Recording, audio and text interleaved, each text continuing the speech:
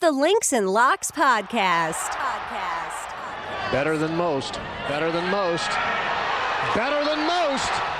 Winner, winner, chicken dinner! 4. You got real talent. Don't concentrate on golf.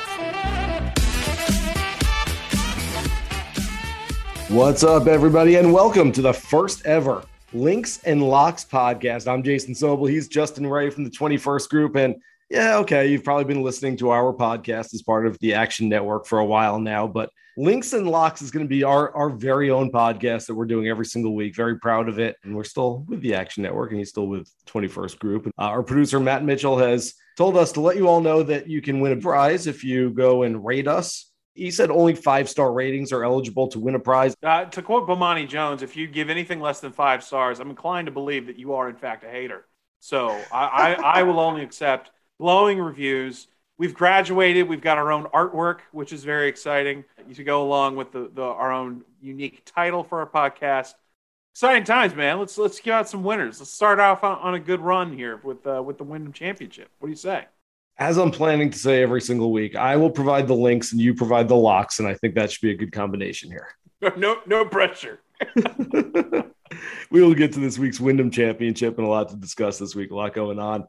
First, let's go back and review what was a absolute wild final round of the WGC FedEx St. Jude Invitational in Memphis this past week at TPC Southwind, which is it's been for a long time one of the more underrated golf courses. And I think now people are starting to understand why, even though it has provided this much trouble over the years. I think people who watch the back nine on Sunday are like, oh, yeah, now I get it. Essentially, it answered the question that maybe some of us have sat at a 19th hole and asked before, Jay Ray, which is, what would happen? What would it look like on TV if all the world's best players who are in contention for a title started playing like us? Like one of them just started hitting a slice off the tee, and one of them hitting the water on the par threes, and one of them tried to hit it past a tree and it hit a branch and went back out of bounds. Wouldn't that be crazy if they started playing like us? And essentially they did. Yeah, it was the name of the course is TPC Southwind. There was no wind for about 65 holes for the leaders, coming down and then down the stretch. Wind kicks up a little bit, nerves get to you, and yeah, it was kind of a sight to behold. When there's no wind out there, it felt like the course was imminently gettable. It looked like kind of a sleepy wire-to-wire win, if that's even a thing, for Harris English. He blown past 20 under par. Like, it just looked like an absolute stripe show, and he was on cruise control, and then golf happened, of course. So kind of totally unexpected, those two double bogeys on the back nine. He just, rinses that shot on that par three and just threw everything in a loop. And then the sideshow to that was Bryson falling apart simultaneously when it looked like, with 2 hours left in the golf tournament, there's no way you would sit there, see Harris and Bryson 1-2 on that board and think 2 hours later, there's going to be a 3-man playoff and neither of those guys are going to be in it. I mean, it was just kind of a totally crazy finish to the golf tournament. Hideki Matsuyama loses the playoff. He was 9 back to begin the final round. Would have been the second largest final round comeback in the history of the PGA Tour. The only one larger was Paul Lawrie at the 1999 Open when Jean Van de Velde fell apart. That's how many shots back Hideki Matsuyama was. Answer was 4 back, which is big enough in and of itself. We haven't had a 54-hole leader win on the PGA Tour. This is kind of crazy. Since Phil at the PGA Championship. Oh, my goodness. I think 11 straight players come from behind on Sunday. Now, Xander did have the 54-hole lead at the Olympics, but that's not a PGA Tour event. But like stateside, it's been a epidemic of blowing leads on Sunday, and it just happened to bite Harris English again after a really tremendous week for about 64, 65 holes. As I put on Twitter Sunday afternoon, tell me golf is the most fun sport to bet on without telling me golf is the most fun sport to bet on. At one point, you could have gotten Abraham Answer during the final round at 50-1. Oh, that's a big number, and he wound up winning. I hope somebody out there hit that. At one point, you could have gotten Hideki Matsuyama at 1,000-1. And at one point, you could have gotten Sam Burns, who missed a 3-footer, 3.5-footer on the second playoff hole. You could have got him at 2,000-1. Excellent. These are huge, huge numbers. Can you imagine a basketball? Like, what would the score of a basketball game have to be at some point mid fourth quarter for it to be 2,000-1 for a come from, yeah. I mean, it would literally have to be like it's 99-72 with 3.5 minutes left. Something like that. I remember I'm a huge Houston Rockets fan. They had a game several years ago in the playoffs on the road against the Clippers. And like Harden was like 3 for 18 shooting. He came out of the game. It was like a crazy, like down 20, and like Josh Smith and Corey Brewer led the comeback. Like it was made no sense. Everyone rightfully went to sleep, turned the game off. That's the kind of situation you're looking at where the odds are just like you turn it on the next day and you're like, they won? What are they? So absolutely wild finish. And it's good to see TPC Southwind kind of get its flowers because, years ago, Phil Mickelson talked about it as potentially the most underrated golf course they play all year on the PGA Tour, and kind of drew a lot of raised eyebrows. They're like, really? Like, it's just, because I think everyone has a knee-jerk reaction, especially, high-minded golf folks. When you see TPC, they don't really give the golf course much of a chance, right? I think they're more traditionalists, and it kind of can get a bad rep. But, it generated some really interesting drama down the stretch, and I thought it was a really great week for the golf tournament. And the name you mentioned there, Sam Burns, just keeps putting himself in these positions over and over again this season. I had a statistic this week. He's now been in the top 5 following, I think it's 22 rounds this season on the PGA Tour. Only Jordan Spieth has been there more often. So it's just a matter of time for that guy puts together. Would you be surprised if he won 3 times next season? Because I definitely would not. No, I really like him moving forward. He's got all the game to be a top 15 player in the world, and maybe just a little bit better than that as well. I don't want to spend too much time deconstructing everything that happened, but there is a lot to unpack, and I want to get to a little more of it before we get to our 5 questions and looking ahead to the Wyndham Championship this week.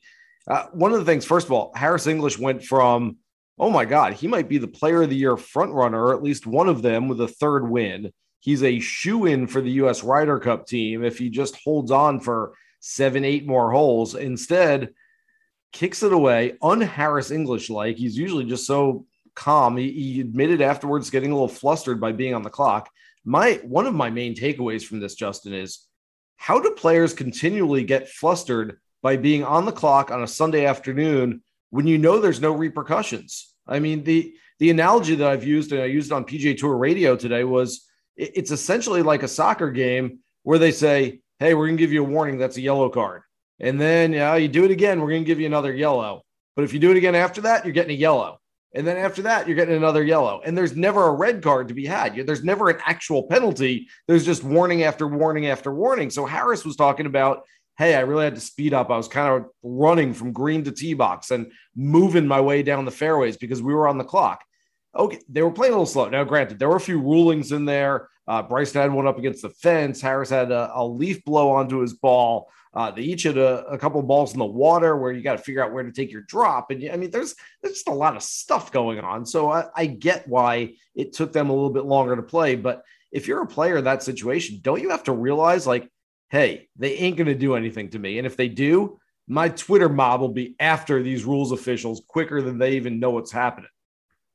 It's a great point. If there's not going to be any repercussion for it, why would you let it impact you? I mean, maybe somebody like English, who's a little more, I don't know, he seems like a more affable guy, is more willing to please the tour officials than maybe a different, like, more superstar level player. I'm not totally sure if you get in that situation, but it's a great point. I mean, can you imagine the PGA Tour telling their leader of their tournament, like, hey, you've got a 2-shot penalty here for slow play, and just throwing everything out? I mean, there's no chance. It's just completely inconceivable that they would actually go through with the punishment. I'm not saying that's right or wrong. I mean, obviously slow play is an issue and we need to speed things up, but when they're the last grouping, like, there's no way they're going to actually administer that penalty, So I'm with you. You'd think at some point that players would actually, realize in the moment that, hey, they're probably not going to do anything anyway, or maybe a caddy realizes it and says something, and they don't let it impact their play. They would have to be 4.5 holes behind and literally picking flowers as they're walking down the fairway to have that sort of penalty actually called against them. There's no way. And so, yeah, I just don't understand why players, and it's not just Harris English, not just Bryson DeChambeau, it's other players in the past that have been in similar situations in the final or one of the final groups on a Sunday afternoon have said, hey, it really got to me. We got put on the clock. Who cares? nothing ever happens to you, so don't worry about it. The other point here is that. Ask Juan Long. He was not in the final group on a Sunday, and I still think that was BS. Let's go pick on the teenager. The other guys know what to do. They get a bad time. They know how to take care of themselves afterwards. And I think Tianling Guan didn't exactly know how to handle different governing body, different level of power structure there too. Yes, there was a John Paramore involved in that one as well, who was he takes less crap than I think some of the others out there. In any case, I want to move on real quick. Bryson, I thought, and look, you don't wish anyone to get COVID, and that's not what I'm suggesting. You don't want anyone to miss the Olympics, because I thought it was really cool that Bryson wanted to represent his country. Some others didn't want to go over to Tokyo and play in the Olympics. He said he would, and then tested positive. I thought it might have been a blessing in disguise, though. Just a little downtime for Bryson, a little time out of the limelight, a little time where there's no Brooksy comments, there's none of this, and just kind of come back and reset. And it took him about 12 hours of being on site in Memphis before all the noise was swirling around as much as ever before. I mean, between giving the comment about, look, rightly, wrongly, whatever, just saying, hey, I'm going to, I didn't want to get a vaccine because I want to save them for everybody else who really needs them. He got torched on social media for that. He declined. I spoke with Ryan Lavner on my radio show earlier today, and we're speaking Monday afternoon as we record this. And he said that he went up to Bryson the next day, who didn't want to speak to writers. He said, "Are we okay?" And Bryson said, "No." He said, "I don't like how it was portrayed through you guys in the press." And Ryan said, "Did I misquote you? Was there something that I got wrong?" And he said, "No, I was quoted right. I just didn't like how I was portrayed." And Ryan said, "Did you read my piece? What did you have a problem with?" And Bryson said, "No, I didn't read it." And so I'm not sure what you do in this situation where Bryson's not reading what's being written about him. He just doesn't like what's being said or what he thinks is being said, doesn't like how he's being portrayed. And so now he's not going to talk to the media, and this whole thing's just going to snowball. And there's just more and more noise swirling around him. The whole thing about not yelling for, look, should you yell for if you hit it wayward? Yes. Is it going to save someone's life if you yell for? Probably not. You're 350 yards away. We've both been to a lot of PGA Tour events. No one's like totally paying attention and sitting there saying, "Oh man, is that coming at me?" And look, if you're scared of potentially getting hit by a ball, don't stand 300 yards away, 10 yards off the fairway. That's just, that's where the ball's going to land if they hit it off target. So I give him a little bit of a pass on that, even if, yes, he should yell for, but lots of players don't yell for. And I think he's being unfairly impugned in a public forum. So just thoughts on Bryson a little bit and all the things that he's kind of dealing with right now. Yeah, as far as the for thing goes, I don't think anytime you might miss a fairway, you've got to yell at the crowd. But if you're lined up to pummel a golf ball into an area that's not designated, he's talked openly about, he's breaking the way the sport is played, right? In terms of angles he's able to take. If you're hitting a ball that literally your landing destination is a group of people, then okay, maybe yell for. But yeah, is he going to get more shit than anybody for everything at this point? Yes, absolutely. Is some of it unjust? Probably a little bit of it. So I can kind of see too where he doesn't really see like he's in a winning position if he talks to the media as well. But at the same time, I think it's part of your obligation as a professional athlete. So lots been written and said about it. I mean, I'm not going to psychoanalyze the guy. I just, he's it's a tough topic, and the razzing from the crowd, the Brooksies and all that, I can see how it can get under his skin after a while. Shane Ryan wrote a piece about it that was kind of interesting. I encourage folks to check that out and form your own opinion about it. But yeah, no, it's just brutal back nine. Just, go out there and shoot. What was he, 6 over par when he was in contention? It was really reminiscent of earlier this summer at Torrey Pines. Yeah, and you can tell. I mean, you can tell things are bothering him, and it's got to be hard. And whether you like Bryson, whether you dislike Bryson, whether you root for him, whether you root against him, I think you can see sort of the distress on his face when he is dealing with, look, I'm not playing my best golf right now, and I've got people yelling Brooksy at me, and I've got all these other things just going on. This is a hard game. How often do we say this is less a physical and technical pursuit than it is a mental pursuit? And when you've got all these other things going on, I think it's really difficult to try to play your best golf. I will say, though, this is professional sports. You're paid a ton of money. When Peyton Manning throws 3 interceptions, he still talks to the press after the game. When LeBron James goes 3 for 15 from the field and his team loses, he's got to take it and answer questions. You don't just get to talk to the media afterwards when you're successful. And I know for most of golf, that's all you – most of the time, if you don't play well, no one bothers you anyway unless you're one of a few marquee players. So I will say that I think it's, you don't get to skate by, and in other sports, guys have to go through it a lot too. So I think there's maybe an element of that to think about when talking about this topic. Yeah, I agree with all that. All right, let's get to our 5 questions before we break down the Wyndham Championship. 5 minutes, 5 questions you never asked. I got to be honest with you. I get a little irritated when somebody calls me away from my golf. This is 5 Under. All right, it's your turn this week on the Links and Locks podcast for the first time. You'll be asking the questions, Jay, right? I'm very proud of my 5 questions, as I often am. I often think too highly of them, but we're going from one kind of dour, serious subject to one. It's more serious to me here with question number 1, but probably shouldn't be to the rest of the world. All right, number 1, PGA Tour just left Memphis. It's now off to North Carolina. Both are regions who I would call barbecue enthusiasts. Jason, you have been to both places covering this sport. Which has the better barbecue? Which group of people are you going to alienate? Which has the better barbecue, Memphis or Carolina? All right. Well, I hate to do this on your first question here, but I'm going to call you out on it. I've never covered the event in Memphis. Really? So I've not been to Memphis. Have you not been to Memphis at all, though? No, I've never been to Memphis. No, my Tennessee trips have been limited to a Corn Ferry event in Chattanooga years ago where I was caddying. We got on the leaderboard on a Friday and we're drinking beers after a missed cut by Friday evening. I went to school in the Midwest. I grew up in Texas. I've been all over the South. So the answer, though, the correct answer to the question is neither, of course, because the best barbecue is in the great state of Texas. I was going to say Austin. I was going to give you Austin. Yeah, Texas barbecue. I mean, obviously, it was a trick question. So you not having gone to Tennessee didn't disqualify from you at all. So I may have head on a swivel. So I haven't done a whole lot of Kansas City either. I hear Kansas City's maybe up my alley. Burnt ends in Kansas City are a religious experience. It's unbelievable. So that's what I'd encourage anytime you're in KC. All right, question number 2: Greensboro is the site of Sam Snead's 82nd official recognized PGA Tour win, the 1965 Greater Greensboro Open. He was the oldest winner in the history of the tour. It is also the site of the 3rd oldest win in PGA Tour history, DL3 at this event 6 years ago.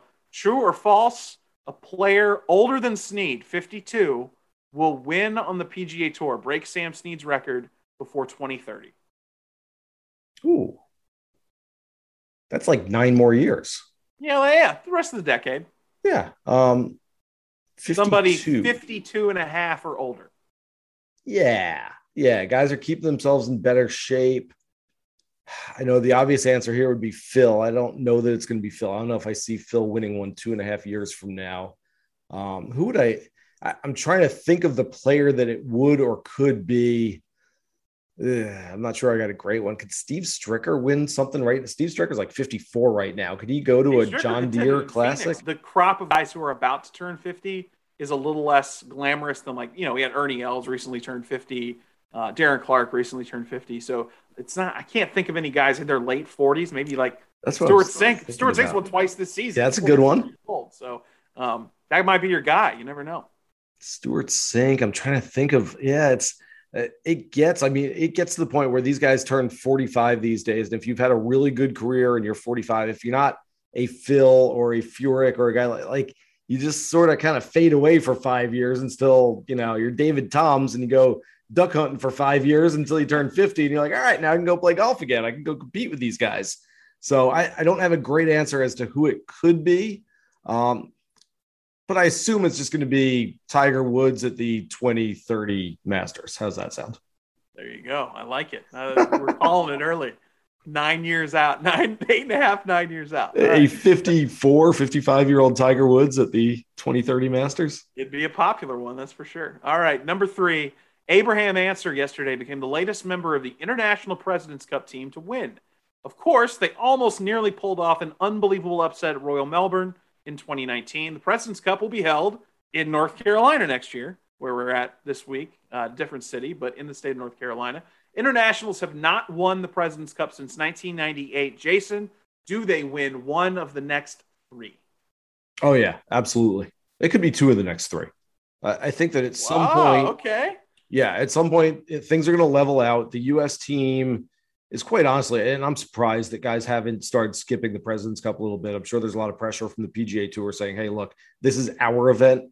The Ryder Cup is run by the PGA of America, but the PGA Tour runs the President's Cup, and they want their players to be there if they qualify for it and if they're named to the team. But I could see at some point a guy saying, look, this is a long year, and I just can't do it. I'm just not playing in this thing, especially on the road in another country. So even if that doesn't happen, yeah, I could see the U.S. just sort of, taking one lightly, especially if they win the Ryder Cup and you're just sort of like, I don't know, we're doing this again next year. And that President's Cup team is pretty damn good. I'm going to miss some guys. I don't have the whole roster or potential roster in front of me. You throw Abraham Answer on there. You throw Louis Oosthuizen, and you throw Joaquin Niemann. Mito Pereira looks like he's going to be really good.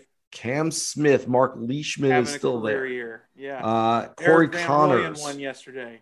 Corey Connors. Yeah, you got some really good ball strikers where it can carry everywhere. And then of course, Adam Scott was kind of the head of the team after Ernie Els, and now it's probably going to be Hideki Matsuyama for the next decade or so. You've got a certified killer major champion there at the top. Yeah, no, I was worried there. You kind of flipped the script there at the end of your description. Like, yeah, the Americans will take it easy. Man, there was some emotion on that Sunday in 2019 at Royal Melbourne out of the American team. So there was. I can still see. I mean, Garrick Higo is coming along, and Biswadenhout, and let's see. Yeah, I'm going down the world ranking here with Siwoo and Sungjae and Carlos Ortiz is another. Yeah, there's a lot of players to choose from. I just think at some point they get them all together and they can put some pretty good teams together. And I think they'll do it at some point. Speaks to the strength of the game globally now. It's just, I know it's a tired euphemism. I think everyone who covers golf talks about the strength of the game, the depth of the game. But really, it's true. Like, we wouldn't say it if it wasn't the case. And I think that the President's Cup roster and their success since Royal Melbourne is kind of an embodiment of that. All right. Speaking of young players, like we mentioned for the President's Cup team, number 4, Will Zalatoris, 29th in the world ranking. He needs to win this week to get into the FedEx Cup playoffs. I know you wrote about him for the Action Network this week. This is despite Will getting as high as 27th in the world this season. So which happens first? Will Zalatoris breaks into the top 20 of the world or wins on the PGA Tour? I'm going to say he does both this week. Oh, how's that for an answer? Okay. Yeah, without both in one swipe. All right. Without showing all my cards and throwing them all on the table before we get into our Wyndham coverage, I actually have absolutely no idea. It's a decent field this week. There's some name players, Hideki and Louis and Webb Simpson there. So I don't know exactly what the strength of field is. I don't know how much he can move up. I think that his, what do you call it? Denominator or divisor, yes, is probably still pretty low. So I think if he wins one, he's going to move up quicker than some other players might move up based on that. But I don't know the whole numbers and what it could do. But I'll pick him for a win this week. And I guess technically the win would come first, and then the next morning he would move into the top 20. So I guess I will pick him to win first before he gets into the top 20. Okay, nice. All right, 2 for 1. I like it. All right, number 5. We'll get through this. Our last question. Brandt Snedeker shot 59 on this golf course in 2018 on his way to victory. Year in and year out, this is one of the most gettable venues, most birdies we'll see on the PGA Tour. There have been 12 rounds of 61 on this course since 2010. Over under low score of the week, 61.5. I have not looked at the conditions yet. I'm going to assume sort of the normal, late summer, Carolina, pretty nice. It's not blowing 30 miles an hour. Yeah. We'll see a 61 out there this week. Yeah, I think so too. Jim Herman went nuts last year. I mean, and I think he had the lowest closing 36-hole total by a winner on the PGA Tour. It might be ever. I'd have to look back at that, but it was one of the lowest weekends that we've ever seen on the PGA Tour by total strokes. I'm probably going to go under as well. I'd say we probably see at least 161. I probably should have set that number at 60.5. to be honest with you, to make it a little more interesting. That's a little tough. Dozen rounds of 61 in the last decade. So I think, I probably should have made the over under 60.5. But I would have thought more about that. But yes, this is my favorite storyline of Wyndham every year is guys on the 125 bubble and whether or not they can move in. More importantly, the guys who need it to keep their PGA Tour card for the following season. I like that there's a ton of birdies out there on the table, and there's potential for volatility for a lot of those guys who need to go low or post a nice number to try to move on. So that's 5 questions. How'd I do? Great questions. Inaugural Fantastic. edition. A+. Go on and rate and comment on J Ray's questions this week on the Links and Locks podcast, and he will send you a prize. Absolutely. 5 stars. 6 stars. And we'll 7 give you a stars. prize, potentially. As many stars as you can fit onto your All screen. the stars. So let's get into the Wyndham a little bit. Look at DraftKings here. Webb Simpson is the favorite at 10-1 because, of course, this is the Webb Simpson Invitational. Somehow, he's only won this golf tournament once. He has a daughter named Wyndham. He's a good host. He doesn't take it all for himself. He leaves some money on the table for other people. Not much. He's finished second, third the last 4 years. He's picked up plenty of cash. I need to look up his career earnings here. It's got to be in like the $4.5 million range or something like that. If you've got it there, I'll read off the rest of the seconds. I'll keep reading odds. I'll filibuster here. Hideki Matsuyama second on the board at 14-1, coming off playoffs in each of the last 2 weeks in both Tokyo and Memphis. Louis Oosthuizen at 16-1. But hey, that top 5 is plus 250 in case for some reason you like Louis for a top 5 instead of outright this week. Patrick Reed at 20-1. I would put all of Patrick Reed's frequent flyer miles on him this week. He has been all over the place over the last month and a half and still going because he wants to make that Ryder Cup team. Jason Kokrak looking for win number 3. He and Brian Harmon are 22-1. Will Zalatoris, I've already professed my love for Will this week. He is 28-1. I think that's a great number for him. I was thinking it would be closer to 22 or 25 coming into this. So I think 28 is a really nice number to get right now. And wouldn't be surprised if that changes by Wednesday afternoon, Wednesday evening. Sung J M, Russell Henley, both 30-1. Kevin Na, 35-1. Adam Scott, Siwoo Kim, Bobby McIntyre, 40-1. By the way, and one other before we get to Webb Simpson's numbers here, I just thought it was strange. I put this on Twitter earlier today. If someone had told you a year ago that Robert McIntyre would be shorter odds at a PGA Tour event than Tommy Fleetwood, Taylor Gooch shorter than Bubba Watson, Mito Pereira shorter than Justin Rose. I mean, it just goes to show you how ridiculous this game is, how quickly things can change. Here today, gone today. Chris Rock. Man, I mean, Justin Rose is 70-1. And I get it. He has not played his best golf, but that's a massive number on a guy who's still not a bad golfer whatsoever. So credit to how well Mito Pereira's played and how the public's taken notice of it too. It is. All right. Webb Simpson career earnings here. Webb Simpson, $3.53 million in his career. He's averaging $294,000 every time he plays the Wyndham Championship. And that's because he has a cool 66.7 scoring average in 46 rounds on this golf course. I'd name my kid after the title sponsor for that much too. Hell yeah. He's got a son named Northern Trust too, by the way. That's a joke, J Ray. All right. Talking about this upper tier, okay. I think it's fairly obvious to like Webb this week. We can debate whether we love him or not. I think he might've been 11-1, 12-1 before a final round 64 on Sunday in Memphis that probably got the odds makers moving that number just a little bit when he's showing some kind of form.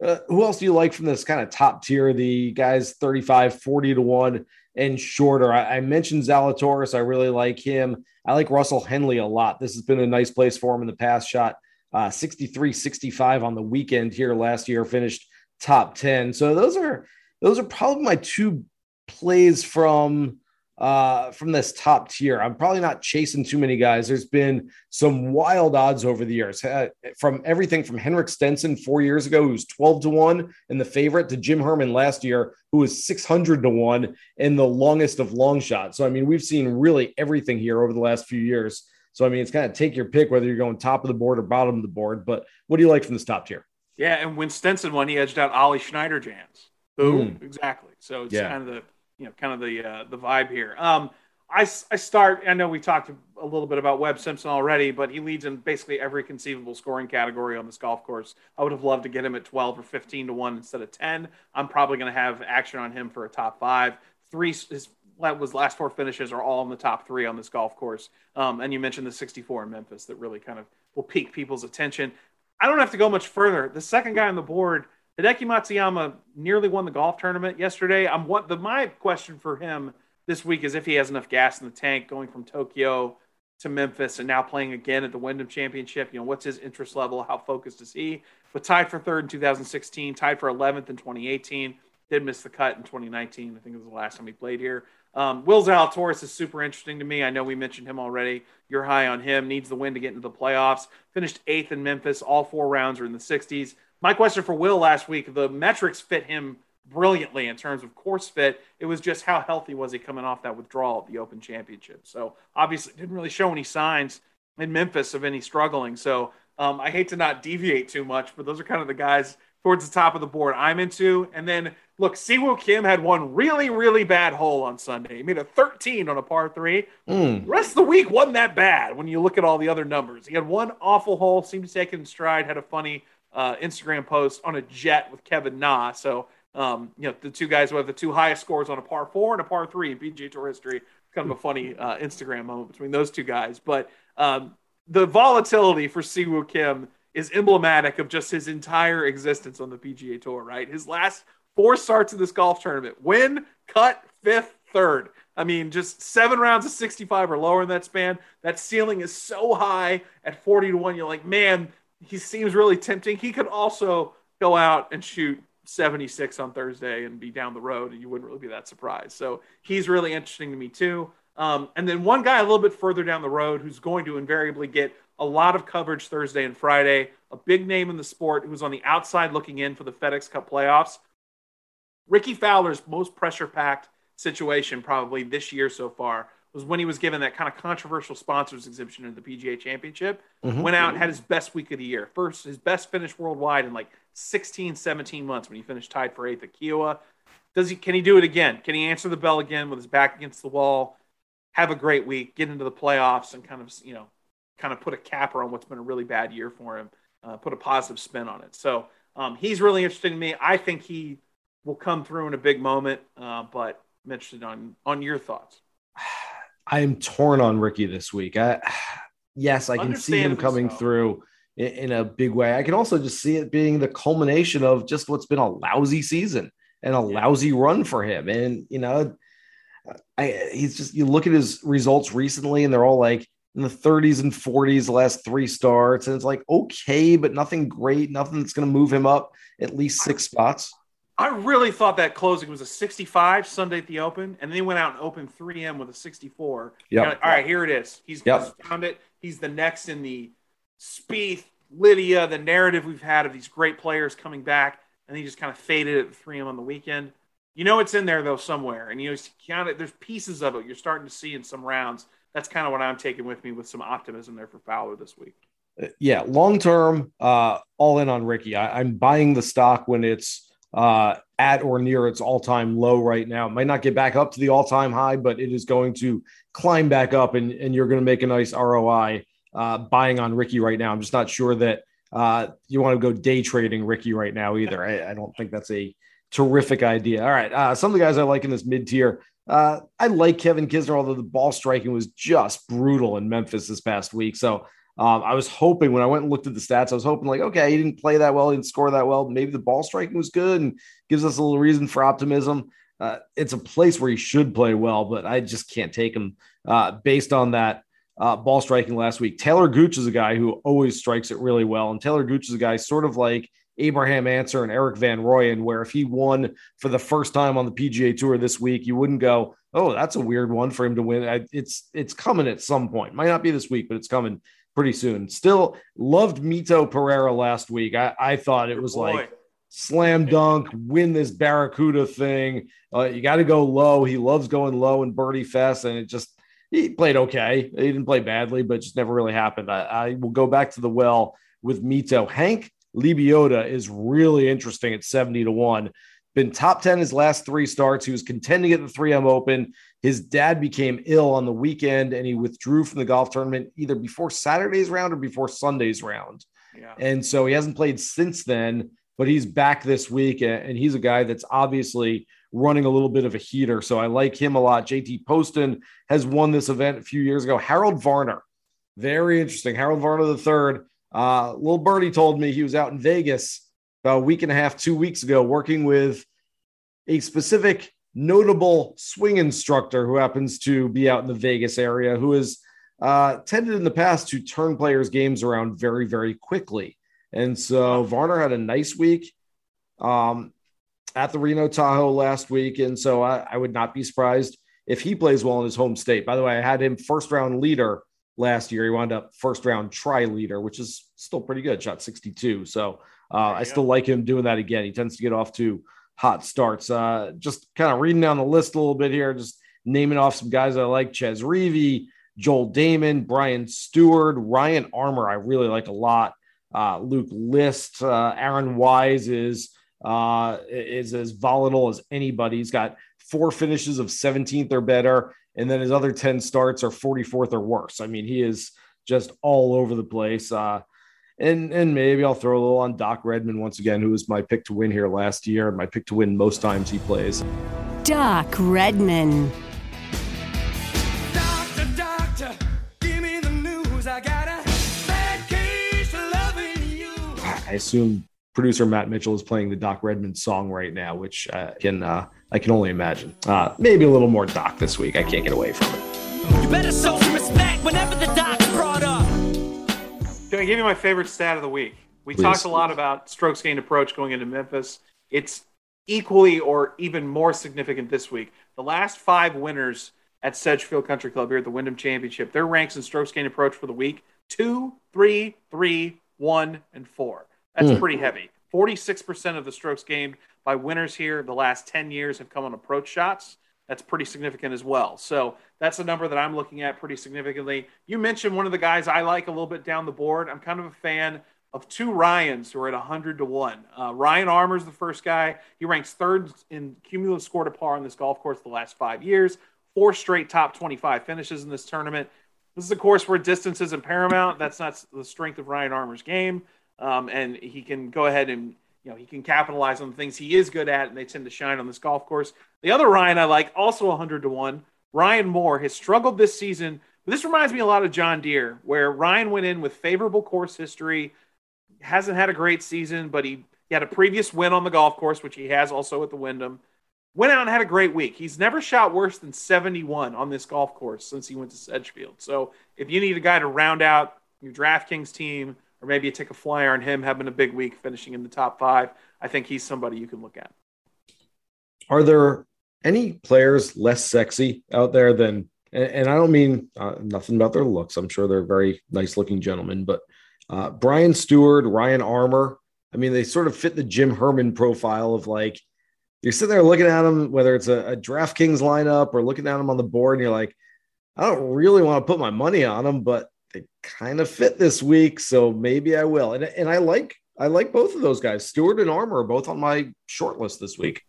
Steady pros, don't hit the ball too far. So there's some courses where they're just not going to be, contenders to win week in and week out. This is not one of those golf courses. This is a course that brings a lot of players back to the pack because it's not long. It's only a par 70. Guys can go out there and they don't have to pound it, and they're not losing a ton of strokes by not being super proficient off the tee. Strokes gained off the tee, the average ranking for winners since 2010 at this golf tournament, 21.4. That's significantly lower than the PGA Tour average since 2010. So kind of speaks to the fact that you don't have to be an awesome driver of the golf ball to have success at Sedgefield. One more of that same 100 to 1 number, by the way, and I will admit that this is a guy that I hadn't thought much about until now, but the bronze medal winner, who I think there's a correlation to Harbortown as well. Yeah, I mean, just basically a place where you can ball strike it all over the place. You don't have to hit it a long way. CT Pan, obviously won the bronze a couple of weeks ago, so he's playing pretty well. We've seen him play well in this area of the country on a shorter golf course. I think there's something to be said for, first of all, going after CT Pan. And secondly, taking a look at the last couple of RBC Heritage leaderboards and seeing how that correlates to the Wyndham this week. All right. Anyone else you want to mention, or you want to get to the lineup this week? To your point on CT Pan, tied for second here in 2018. That year, we're talking about distance. This is the top of the leaderboard in 2018. Brant Snedeker won. CT Pan, Webb Simpson, Jim Furyk, DA points. Not a long hitter in that group. No, not even close. In fact, I'd like to see a long drive contest between all of them. I might take Pan. Eesh. I don't know. I'm just kidding. Lineup time. All right, let's get to the DraftKings lineup. We do it every week here on the Links and Locks podcast and also on the Gimme, which, oh, by the way, you can catch Wednesday at 8:30 p.m. Eastern time, breaking down everything with this week's Wyndham Championship. Jay Ray, myself, and our friend Amanda Rose on all your social channels through the Action Network and Golf Bet. All right. Want to be a DFS millionaire? You're just one lineup away. We're going to go nose to nose with him, and you're going to play better than you ever dreamed of. Because, God damn it, that's what I demand of you. So let's get drafting. You're up first. Make a pick. I'm going to go with your guy. I'm going to go with the guy who you thought was going to win last week at the Barracuda. He's had a great summer, career year, getting the 3-win promotion from the Korn Ferry to the PGA Tour. Give me Mito, 7,900. I won't spend too much money. There's a couple of places I can go where I can save some money. I'm going to spend money off the top. And when we talk about getting no respect, there are two very specific instances of no respect that I've seen in the last couple of days. One, I tweeted this out. I was watching the Mets-Phillies game on Fox Sports 1 a couple of days ago, and they had all the Olympics results for every sport scrolling along that bottom line. And all of a sudden, here comes golf, women's golf competition. And there's your gold medal winner, Kelly Norda. Oh. So and by the way, I will absolutely I will call her publicly by mistake now, Kelly Norda, every time I talk about her, because that is now ingrained in my mind. Nelly Korda, by the way. One of the biggest volcanic eruptions I ever had when I was working at ESPN. At the 2011 US Open, I was in the production truck and we were working on post-game show. And you send out part of the job being a researcher, you send out information. It goes to different shows. You don't necessarily have your hands on it when they're building the graphic or whatever. So it's kind of out of your hands after you send it out. And Rory McIlroy, it was something like youngest 36-hole leader at a major since X. And it was a graphic and a list of like Rory, Tiger.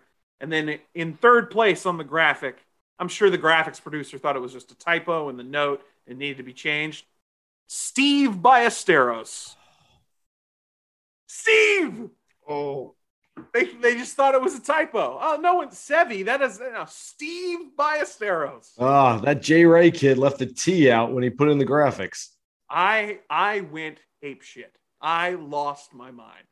Partly because it was like hour 200 of a 300-hour work week, but, if that's even such a thing. But that was Steve Ballesteros. There is a story. I believe it was at Augusta, but it might have been somewhere else where I believe Scott Michaud, former writer for the Augusta Chronicle, has told this story before where some fan is just badgering him. Just, Steve, can you sign this? Steve. Finally, Ballesteros turns around. And by the way, he was, not the most genial man, especially when you're calling him Steve as you're yelling at him from, 2 feet away. And finally he turns around. It is Sevi. And no, I will not. And that was it. And he walked away. Really good story. By the way, I wouldn't either. I remember being at a U.S. Open one year. This was at Bethpage. God, this must have been like 01 at Bethpage, or maybe it was 09 at Bethpage, actually. But Angel Cabrera was on the tee, and some New Yorker, and love my Long Island people. I'm a Long Island native from not too far from Bethpage, but he's just sitting there going, "Hey, Angel, yo, Angel, over here, Angel. Finally, some guy taps him on the shoulder. He's like, what? Oh, on hell. And he just kept going with that. But he got it right after a while. In any case, what sparked this whole conversation was Will Zalatoris getting no respect from DraftKings. He has an American flag as his avatar for picking him in a lineup this week. So I will take the guy. Zil Zalatoris. I will take him at 10,300. And I'll save us some money elsewhere. All right. I'll pick up the pace here with this one. No backstories here involved, as delightful as that was. I mentioned this guy earlier. Ryan Armour is ranked third in score to par in this golf tournament the last 5 years, behind only Webb Simpson and Billy Horschel. 7,000 is going to save us some money. I like that pick, and we've got some more to spend here. Ryan Armour, 7,000. That's literally where I was going next. I had Armour lined up and ready to go. Since you spent the money, or you saved the money, I will spend the money. I think we can still probably squeeze out a couple of pretty good picks after this, but I really like Russell Henley this week. I think that a couple bounces the right way for him, and Russell Henley could have been the UGA player that was Harris English this season. And he wasn't that far off. And quite frankly, I could see a scenario where for the 2021-22 season coming up, Russell Henley does have a very similar season to what Harris English has done this year. I think he's a tremendous ball striker. You just mentioned a couple minutes ago, ball striking being very important at Sedgefield. I think this is going to be a really good week for him. A guy who at one point this season was leading the PGA Tour in strokes gained approach before Colin Morikawa strapped himself to a strokes gained approach rocket and went to the height of the solar system. So, very good iron player. I like that pick. So I'm going to go back to a guy you mentioned earlier. I'm scrolling down. I really like this value for a guy who nearly won here a few years ago when Brandt Snedeker won in 2018. The bronze medalist CT Pan is just 7,400. Gives us a little bit of money to spend with that last pick. So give me CT Pan, 7,400. Yeah, I like that a lot. Leaves us with 8,000, and there's a whole bunch of ways you can go here. Justin Rose is intriguing to me just because he's Justin Rose. He was 54th in Memphis last week, 46th at the Open. Before that, 36th at the Travelers, played terribly at the U.S. Open. Before that, I really thought at the PGA Championship, he was going to break through. He had 16 birdies on the weekend at Kiowa. And you're like, well, that's not an easy golf course. Something good's going to happen pretty soon. He was 20th a week later at Colonial, and you're like, all right, here it comes. I believe I picked him to win at Colonial, and I was like, all right, it was pretty good. Shot a final round 71, but it was pretty good that week. And since then, he has not been very good. He's intriguing to me. I'm going to bypass him. Eric Van Rooyen, coming off a win. I can't imagine he's in the right frame of mind to go out and play his best golf once again. Snedeker, like you mentioned, past champion. Don't love it. Vegas.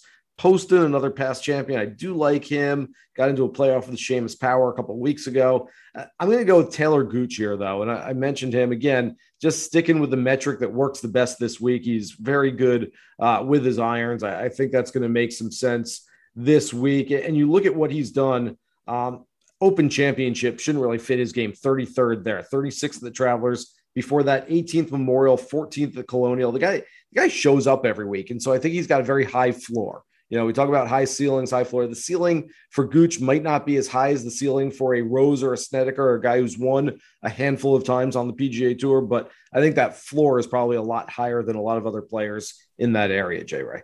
Yeah, I agree. I like it. I right when I scrolled down to the available money, I kind of looked and was like, I think I know where my man's going here. So yeah, I like that pick to round out the team. Ryan Armour, Taylor Gooch, Russell Henley, CT Pan, Mito Pereira, and Will Zalatoris. I like that, leaving 300 on the table this week.